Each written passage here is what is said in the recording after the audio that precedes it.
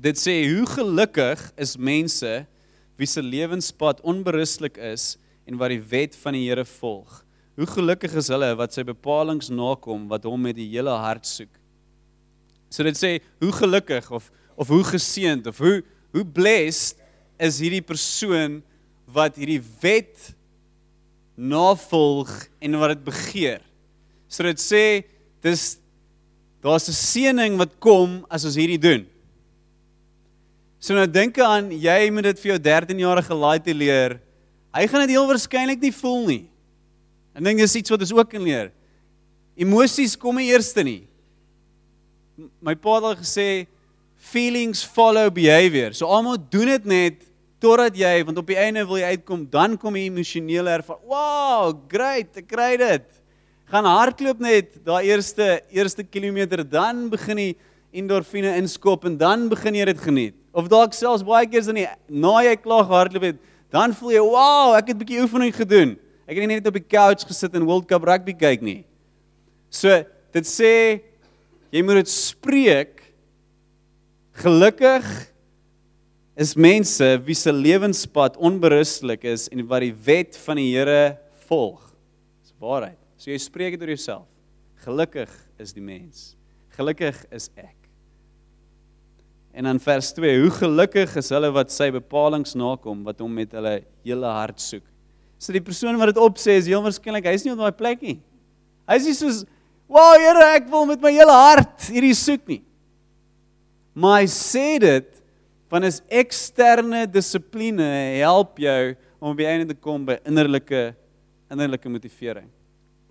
My pa het hierdie storie van 'n ou wat praat oor huweliksberading, en die ou het op 'n stadium 'n koppel die huweliksberading gedoen, en die vrou het na die pastoor toe gekom en gesê, hey, nee, ek gaan die man los, ek gaan hom skei, en die pastoor sê toe, weet jy wat, om regtig hierdie ou se moed heeltemal te breek is, dis wat jy doen, vir 'n maand lank, jy is die niceste vrou ooit, jy sê vir hom, jy is lief vir hom, jy sê vir hom, jy doen al die dingetjies wat jy wil hê, wat hy graag wil hê jy moet doen, jy tel sy klere op, jy spreek dit hom uit, en dan, die oomblik as hy dink het gaan goed, daai laaste dag van die maand, dan gee net vir hom so die egskeringsbevel en sê, daar gaan ek.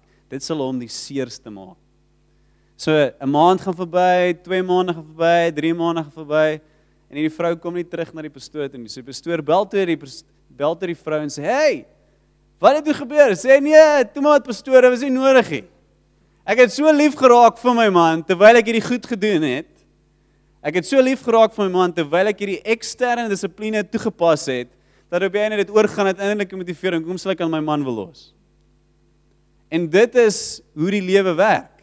Jy moet daai eksterne dissipline toepas op jou vlees, sodat jy op die einde kan sê, yes, my hart smag na die woord.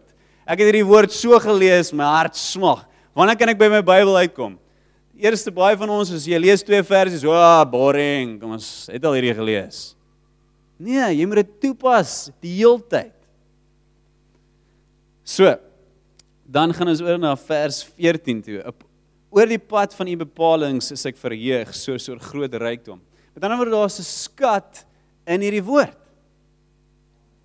Daar's 'n skat in hierdie woord. So, dink aan, as jy die lotte wen, as jy 'n klomp geld sou kry. Wie van julle het onlangs 'n verhoging gekry, wie was bly daaroor? Net een van julle, kry. Jy was baie bly, altyd baie bly daaroor. So nou, en dit is dieselfde ervaring wat jy moet koester in jou hart rondom die woord. Dan gaan ons oor na vers 20 toe. So hierdie word opgesê, my lewe kwyn weg van verlange na die beslissings vir elke geleentheid. So ek het hierdie begeerte, binne my is my lewe is besig om te stil te staan, want ek het hierdie begeerte na die beslissings van die Here, na dit wat die Here wil sê. Weereens, dis heel waarskynlik nie wat die ou wat dit voorsê, voel nie. Maar dis wat hy weet wat die waarheid is. Binne sy gees is hierdie realiteit. So jy is nie fake nie, jy is eintlik besig om te verklaar wat jou gees binne jou voel. Ek het op 'n stadium met ek baie gesukkel met die idee van worship. Ek gedink ek is 'n intellectual. Ek wil dit uitfigure, ek hou van die meer tegniese preke, meer Daar is dan meer teacher georiënteerd gewees, ek het teologie geswaat, weet hoe werk die Hebreëus, weet hoe werk die Grieks. En toe sê die ou vir my, almal, jy gaan moet leer hoe om te worship. Sê ek, maar dis regtig vir my moeilik, want ek voel nie dit nie. Daar was selfs op 'n stadium waar, ek was op staaf gewees, Joe Stellenbosch, die worship leier van gesê, almoes jy een keer weer sit, terwyl ek worship lei in 'n staafbijeenkomste, dan gaan ek jou laat staan, want jy is nie 'n goeie voorbeeld van, om jouself eksterne te dissiplineer, sodat jy op die einde dit kan voorgee nie. So, hy sê dit vir my, almal is maklik, al wat jy doen is, jy vra jou gees, wat wil hy doen tydens worship? En dan doen jy net dit, en dan luister jy net aan die gees. So wat hy my geleer het, is dat die geestelike realiteit is die heel belangrikste realiteit, want dis waaruit God die aardse, dis waaruit jy geskaap is, jou siel en jou emosies, alles daaruit geskaap is. So as jy in die gees in kan kom, en kan verstaan wat die gees wil doen, dan kan jy op die einde, alles rondom jou, rondom dit vorm. Dan vers 32, ons is nou al by Dalet, ons gaan vinnig hierdeer. Die pad van die bevele volg ek geesdriftig, want u verruim my insig. Dit sê letterlik, want u vergroot my hart. My geesdriftig, met ander woorde met passie, ek is opgewonde oor die bevele. So in ons kultuur ons is baie belofte gedrewe, so ons gaan na die woord, ons sien ons belofte, en ons kan vir dit, want dis die waarheid, en dis goed. Maar dink aan, ons ook die opdragte bysit. Here, wat sê jy, wat kan ek doen, wat kan ek vir u doen, hoe kan ek gehoorsaam wees aan dit wat u sê? En dan geesdriftig, is ek besig om hierdie na te volg. Want u verruim my insig, want saam met dit, is daar 'n vergroting van jou hart, die vermoë om te lees, dit wat die Here sê in sy woord, die vermoë om sy kommunikasie te onderskei, verbeter. Dan vers 36, laat my hart na u bepalings neig, en nie na wins bejag nie. So mooi. Laat my hart na u bepalings neig, en nie na wins bejag nie. En dit praat van, hey Here, ek wil hê my hart moet getrek word in die stroom van die woord, en nie na my selfsugtige behoeftes nie. En selfs in ons wêreld is dit baie keer geld. Wat bepaal wat jy doen? Jou salaris? Of wat bepaal? Of is dit die bevele van God? So toe ek voorberei het, ek gevoel, die Here sê, almal van ons is op 'n laai-lou. Jy het nie 'n keuse of jy op 'n laai-lou is nie. Jy dryf. Jy het nie 'n keuse nie. Die enigste keuse wat jy het, is waar jy daai laai-lou gaan sit. Gaan jy op die stroom van die wêreld sit, of gaan jy op die stroom van die Here sit? So daar's dissipline wat jy moet toepas, om by einde die laai-lou by die stroom van die Here af uit te kom. En dan selfs binne die stroom wat lyk soos Christenskap, is daar selfs die ware Christenskap, en dan is daar die een wat net godsdienstig is. Dit lyk soos Christenskap, dit lyk soos die Here, maar daar's geen krag met dit nie. Selfs daar binne moet jy sê, okay, ek gaan selfs meer as net hierdie wet slaafs navolg, gaan ek die hart van die Here pursue, en jy sit jou laai daarop, en dan gaan jy gaan.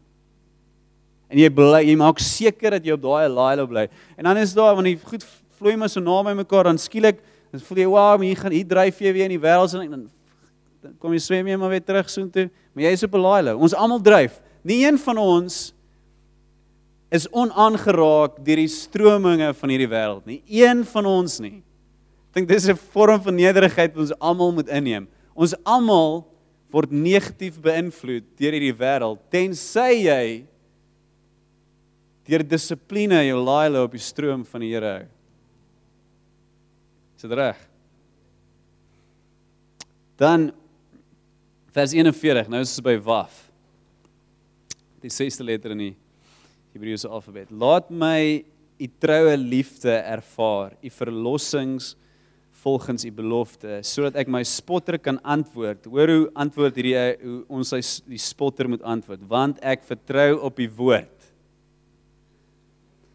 So, hier is eintlik 'n prentjie van Jesus. Dit sê, laat my u troue liefde ervaar. So dis nie net, hey Here, ek wil net reg wees in die oë nie. Dit praat van, ek wil u troue liefde ervaar. Met ander woorde, ek soek na intimiteit. Ek wag op daai verhouding. Ek het daai begeerte vir die verhouding met 'n lewende God.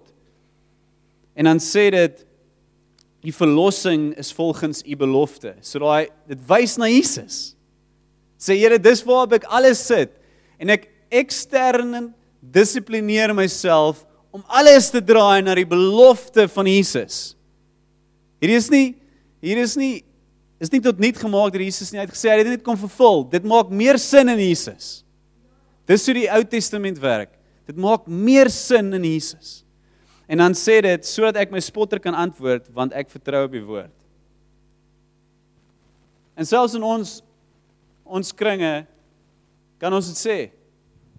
Hey, ek vertrou op die woord. Ek moenie worry nie. Ek vertrou op die woord. Want dit is vas. Dis wat die Here gesê het. Dan vers 51. Vermeteles het my tot die uiterste toe gespot, maar van u wet het ek nie weggedraai nie. Ten spyte van die teenkanting wat ek gekry het. Ek gaan nie toelaat dat die opinies van mense beïnvloed waartoe ek gaan nie.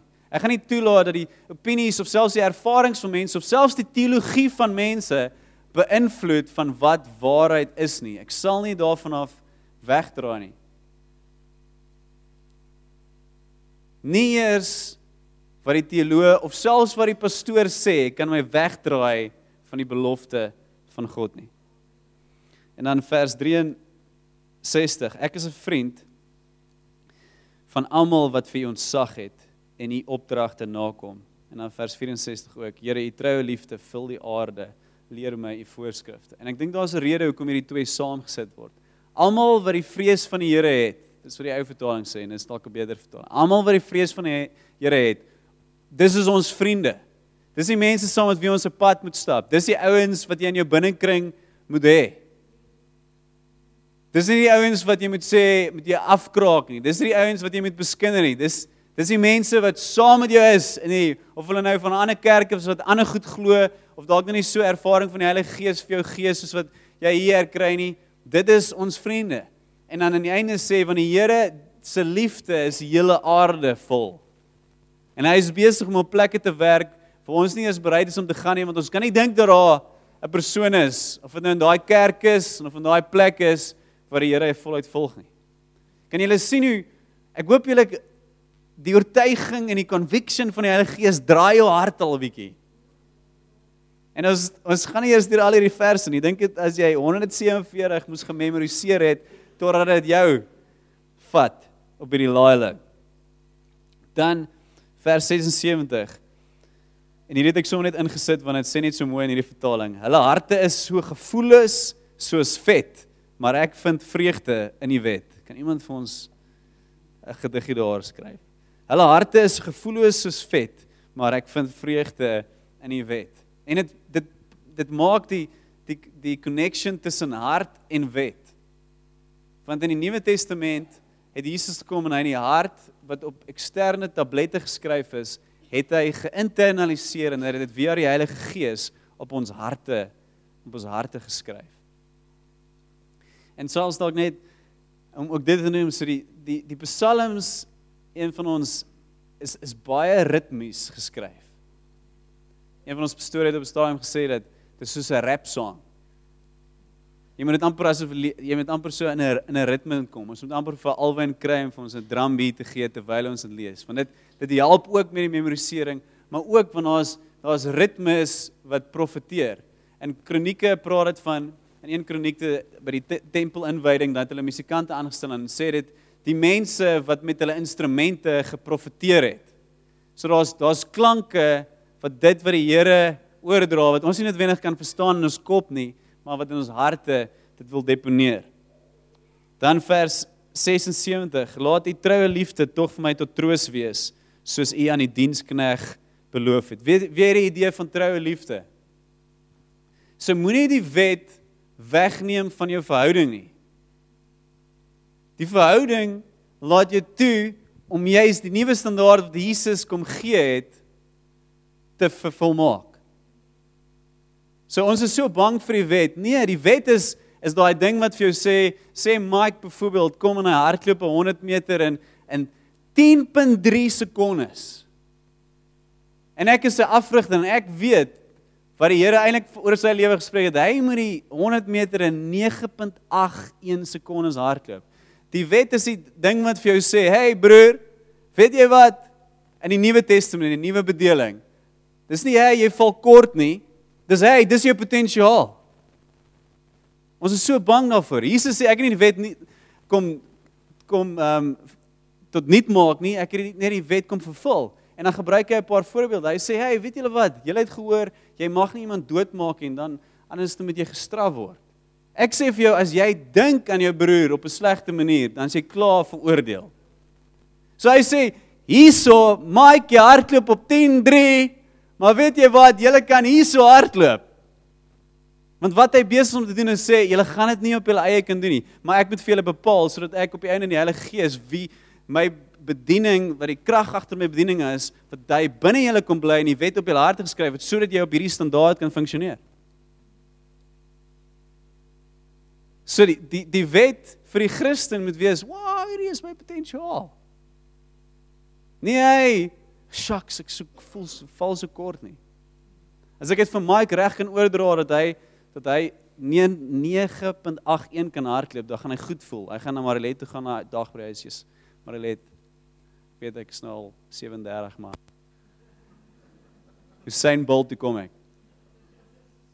En dit is die verskil tussen, het jy verhouding met God, of het jy net 'n wettiese godsdienstige verhouding met die Here? Okay. Dan vers 86. Al die bevele is betroubaar. Met ander woorde, alles, daar's goed wat jy daaruit kan neem. Maar die vermeteles, mooi woord, nê? Vervolg my valslik. Help my. Dis so eerlik. Help my, Here. Ek kry dit nie reg nie. Hierdie ouens is teen my. Vers 96. Ek het gesien dat alles wat volmaak is, het 'n grens, maar u gebod is sonder grense. So wat hierdie sê is so mooi. Dit sê die openbaring wat jy gaan kry in die wet, met ander woorde in die woord, van die hele woord, is oneindig groot as jy dit deel maak van jou verhouding met God. Want die wet is 'n uiteenloping, of is 'n extension van wie God is, en hy is oneindig groot. So as jy jouself bemoei met die woord en die openbaring en die krag wat jy daarin gaan tap, is oneindig groot. Hoe mooi is dit?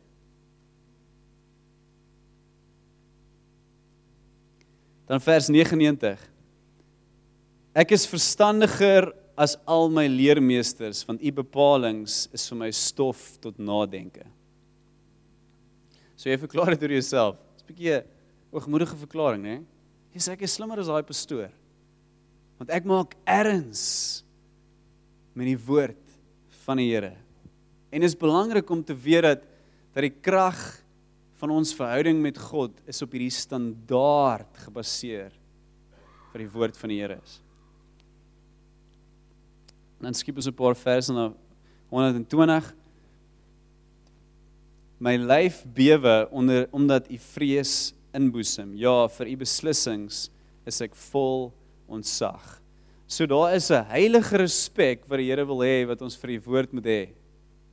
Dit moet dieselfde respek wat ons vir die Here het, moet ons ook vir die woord hê, want dit is 'n extension van wie hy is. En wanneer dit gebeur, dan begin die woord krag dra in ons lewens. Ek het al hierdie voorbeeld gebruik, maar dis soos jy werk vir IT company. Jy is besig om iets rondom Microsoft te installeer. En dan sien jy ou wat heeltyd, hier's 'n kollega wat inpop en hy sê, hey nee, jy moet dit so en so doen, en jy dink jy weet beter, want jy is eintlik slimmer as hierdie ou, en jy probeer dit uit vir dit werk net nie. Op 'n stadium kry hy 'n oproep, en die ou aan die ander kant, hy praat, en dan sê, yes, maar dit maak eintlik sin, en op daai oomblik sê die ou vir jou, ja, ek is Bill Gates. Ek het hierdie ding, ek het hierdie hele Microsoft maatskappy het ek ontwikkel. Wat gebeur? Jou ontsag vir die persoon wat met jou praat, gaan dadelik maak dat jy meer erns maak met dit wat hy sê. Jou kollega wat jy dink in elk geval, jy het nie ontsag vir hom nie. Hy kan al presies dieselfde gesê het as Bill Gates, maar omdat jy nie respek het vir wie hy is nie, en vir wat hy sê nie, gaan jy nie luister na hom nie. So jy mis dit. Jy mis dalk selfs die goeie goed wat hy met jou gedeel het, maar omdat jy respek het vir Bill Gates, by the way, hy is die hoof van Microsoft, hy het van Microsoft begin. En omdat jy weet wie hy is en jy het ontzag vir hom, daarom vat jy dit ernstig op. So, wanneer ons die Bybel opslaan met haar in 'n manier met ons half bewe, sê, o Jene Here, U gaan nou met my praat. Die moeilike ding as hy praat, is dit baie keer, is daar 'n belofte, en ek moet dit glo. Ek moet dit glo dat die Here my kan genees. Ek moet dit glo dat ek beter is wat ek dink ek is. Ek moet dit glo dat die Here al my shame weggehaal het. Ek moet dit glo dat die Here my van kanker kan genees. Ek moet glo dat die Here my huwelik wil herstel. Ek moet dit glo. Maar ek moet ook die opdragte glo. Hey, gaan na jou naaste en wees lief vir hulle. Gaan maak disippels van alle nasies. En Here, ek moet nog gedoop raak. Nou moet jy dit glo. Dis Bill Gates. Dis groter as Bill Gates wat met jou praat. En dis waar die toepassing en die lees van die woord moet by mekaar uitkom. Eers dan, dis wanneer die avontuur begin. Dan vers 23. My oë smag na die verlossing, na die belofte van geregtigheid. Dis Jesus. My oë smag. Ek weet in die wet is dit nie alles nie, maar my oë smag. Ek kyk na die horison en ek wag vir die Messias. Ek wag vir Jesus en vir die geregtigheid wat saamkom. Want ek dink as die mense van die Hebreëse kultuur nou in vandag se tyd instap, hulle sal sê, ons is mal. Hoe kan julle in die teenwoordigheid van die Here net so blasé inkom? En by the way, om heilig te wees nie, om formeel te wees nie, dit wat die kindertjies gedoen het vandag om 2 keer in die ronde te hardloop, dis ook deel van heiligheid. Ons koppel baie keer formaliteit, koppel ons aan heiligheid, en dis nie waar. En hulle sê, wow, julle waardeer nie dit wat julle het nie. Want in ons tyd, in daai kultuur, 1 keer 'n jaar, net een ou, die hoëpriester, mag in die allerheiligste ingaan het. Net 1 keer 'n jaar. Julle is permanent in sy teenwoordigheid. Weet julle wat julle het? En dit word vervat in hierdie vers. My oë smag, ek wag vir die verlossing, na die belofte van geregtigheid. Wat is geregtigheid? Dit beteken dat ons we are in right standing with God. Soos gister kom 'n jong laaitie na my toe en hy sê vir my, almal ek moet hierdie sondes bely. Ek het hierdie gedoen. Sê vir my, dis maklik. Jy gee dit vir Jesus. En toe hy dit sê, toe lag ek amper by myself, hoe maklik ek dit vir hom sê. En ek sê vir hom, jy is vergewe. Want dis wat Jesus voor die kruis gesterf het. So daai geregtigheid. En dan vers 132. Ja, dankie dat jy my reg help. Ek wil weer by 32 begin, dit sal lank raak. Draai na my en wees my genadig, soos jy gewoonlik maak met hulle wat die naam lief het. Hoe mooi is dit? Jesus weer eens, genade in die wet, genade in die Ou Testament. Dan vers 43, benoudheid en angs oorval my. So hierdie is my realiteit, benoudheid en angs. Dis een van die goeders wat ek voel die Here vir ons oplossings gegee het in die gemeente. Benoudheid en angs. Maar, so wat hy sê, maar in die gebooie vind ek vreugde. Wow! Dis nie net, hy haal nie die angs weg nie, hy gee vir jou toegang tot wat? Tot vreugde. So, jy mag hierdie ervaar, jy kan nie hier bly nie. Ongelukkig nie. Ons glo mos nou die woord, ons is sag vir die Bybel. Benoud en angs mag jy ervaar as die realiteit van die lewe, maar dan wil die Here hier toe bring, waar jy in sy opdragte vreugde vind. Ek weet nie of jy al ooit gevoel het, net die vreugde van die Here oor jou, soos, ek is trots op jou. Weer is 'n storie van gisteraan, so, hy kom die hele tyd na my toe en hy sê vir my, dit voel asof die Here sy hand op my skouer het. Hy sê, hy stap in die worship, en dis letterlik, hy voel die Here sy hand op sy skouer het. En hy sukkel toe met 'n paar goed, en dit kom toe op neer, dat hy regtig 'n moeilike tyd deurgegaan het, toe sy ouers geskei het, in depressie en angs verval. En ek sê vir my, maar kom ons kyk, wat sê die Here oor daai storie? En die Here vat hom terug na 'n spesifieke geval waar sy ouers geskei het, en hy sit in die kar, en sy ma is besig om vir hom hierdie storie te vertel, en ek sê vir hom, sien jy dalk vir Jesus hier? Hy sê, ja, Jesus sit agter die kar. Sê, wat doen Jesus? Hy sê, Jesus sit sy hand op my skouer. En toe hy vir hom sê, hey, kan jy die twee bymekaar uitsit? Dis wat die Here heeltyd vir jou sê. Hy wil vir jou wys dat hy daar was. So sy angsheid en benoud is toe weggeneem in daai encounter met die Here. Maar ek wil selfs verder gaan. So daar's 'n waarheid om bevry te word van iets, maar daar's ook 'n waarheid om op die einde te gaan doen waarvoor die Here jou geroep het, want dis waarna die vreugde, waarna mens die vreugde kry. Vers 45, 145. Ek roep met my hele hart, antwoord my Here, U voorskrifte wil ek nakom. Ek roep na U, verlos my sodat ek U bepalings kan onderhou. So Here, ek wil hierdie doen sodat ek U kan volg. Maak my vry. Miskien moet ons uitroep vandag, Here, gee my hierdie deurbraak sodat ek U kan volg. 160, die hoofsaak van die woord is waarheid en elkeen van die regverdige beslissings is vir ewig. Weerens, dit wys na die waarheid van Jesus Christus. Dis onveranderbaar. 165, groot vrede is daar vir hulle wat die wet liefhet. Vir hulle is daar geen struikelblokke nie. So jy wil 'n easy lewe hê, daar's geen struikelblokke nie, jy kan dit kry, maar dan moet jy die harde besluit maak om dissipline aan die dag te lê, om dit te volg, dit wat die Here sê, om te doen.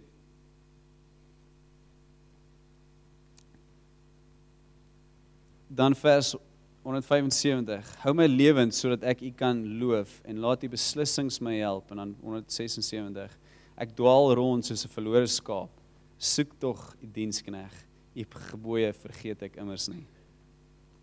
So mooi is dit. Dis 'n prentjie van Jesus, die herder. Hy los die 99 en hy kom na jou. En dis 'n gebed wat ons almal kan bid. So ons het nou net die hele tyd ons onsself opgesaai om ons moet hou van hierdie woord, ons moet hou van hierdie woord moet ons verorber, ons moet hom inneem, want dis belangrik, en ons moet sag hê vir die woord, en ons moet sag hê vir dit wat die Here gesê het, en aan die einde maak hierdie gedig klaar, en hy sê, hey, ek is 'n verlore skaap, yes, ten spyte van ek weet wat die waarheid is, voel ek nog so, en ek voel verlore, maar ek weet, ek kan vra vir die een ding, en dis dat God my kom soek. Want dis onwaar dat ons vir God vind, dis waar dat God vir ons vind. En dat hy ons kom omhels. Amen. Okay, so hierdie is so groot begeerte van my, is dat ons dit wat waar is in ons aardse realiteit, met ander woorde, daar waar jou Lilo nou heen gaan. En ons almal in 'n mate, ons gaan maar met die strominge van die wêreld. Is dat ons moet dit verstaan. Ons moet verstaan hoe hierdie wêreld werk. Ons is in hierdie wêreld, maar nie van hierdie wêreld nie.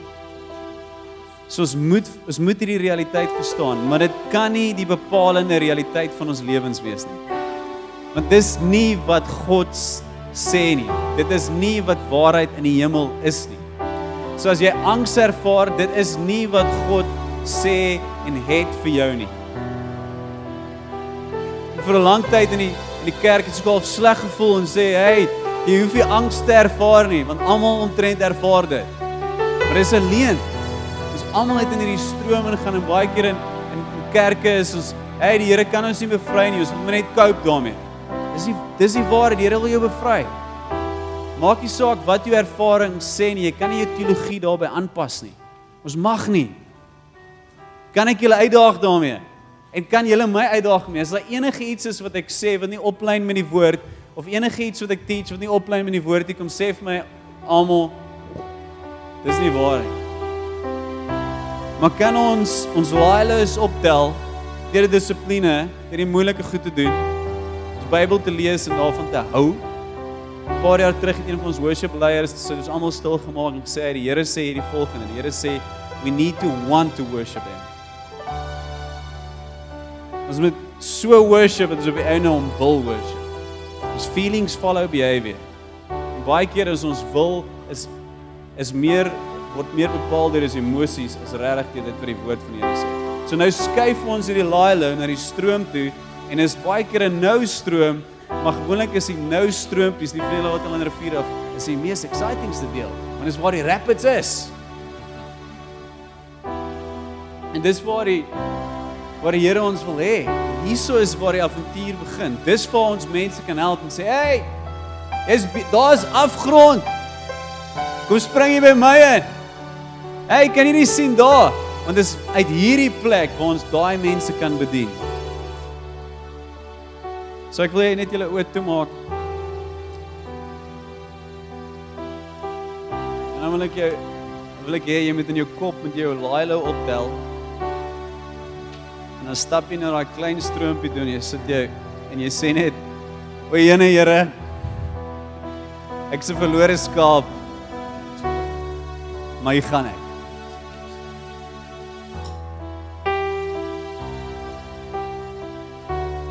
Want ek vertrou U. En Here, terwyl hierdie aangaan, vra ek dat U elke gedagte wat homself verhef teen die naam van Jesus Christus of sê dat die woord is nie waar nie of as gevolg van vorige ervarings wat sê hy, ek het daai vertrou maar nie deurgekom nie, vra ek dat U dit nou stikkend breek met die hamer van die Gees. Sodat ons lewens kan hê nie van angs en benoudheid nie, maar van die vreugde wat gepaard gaan saam met die opdragte uitvoer. In die naam van Jesus.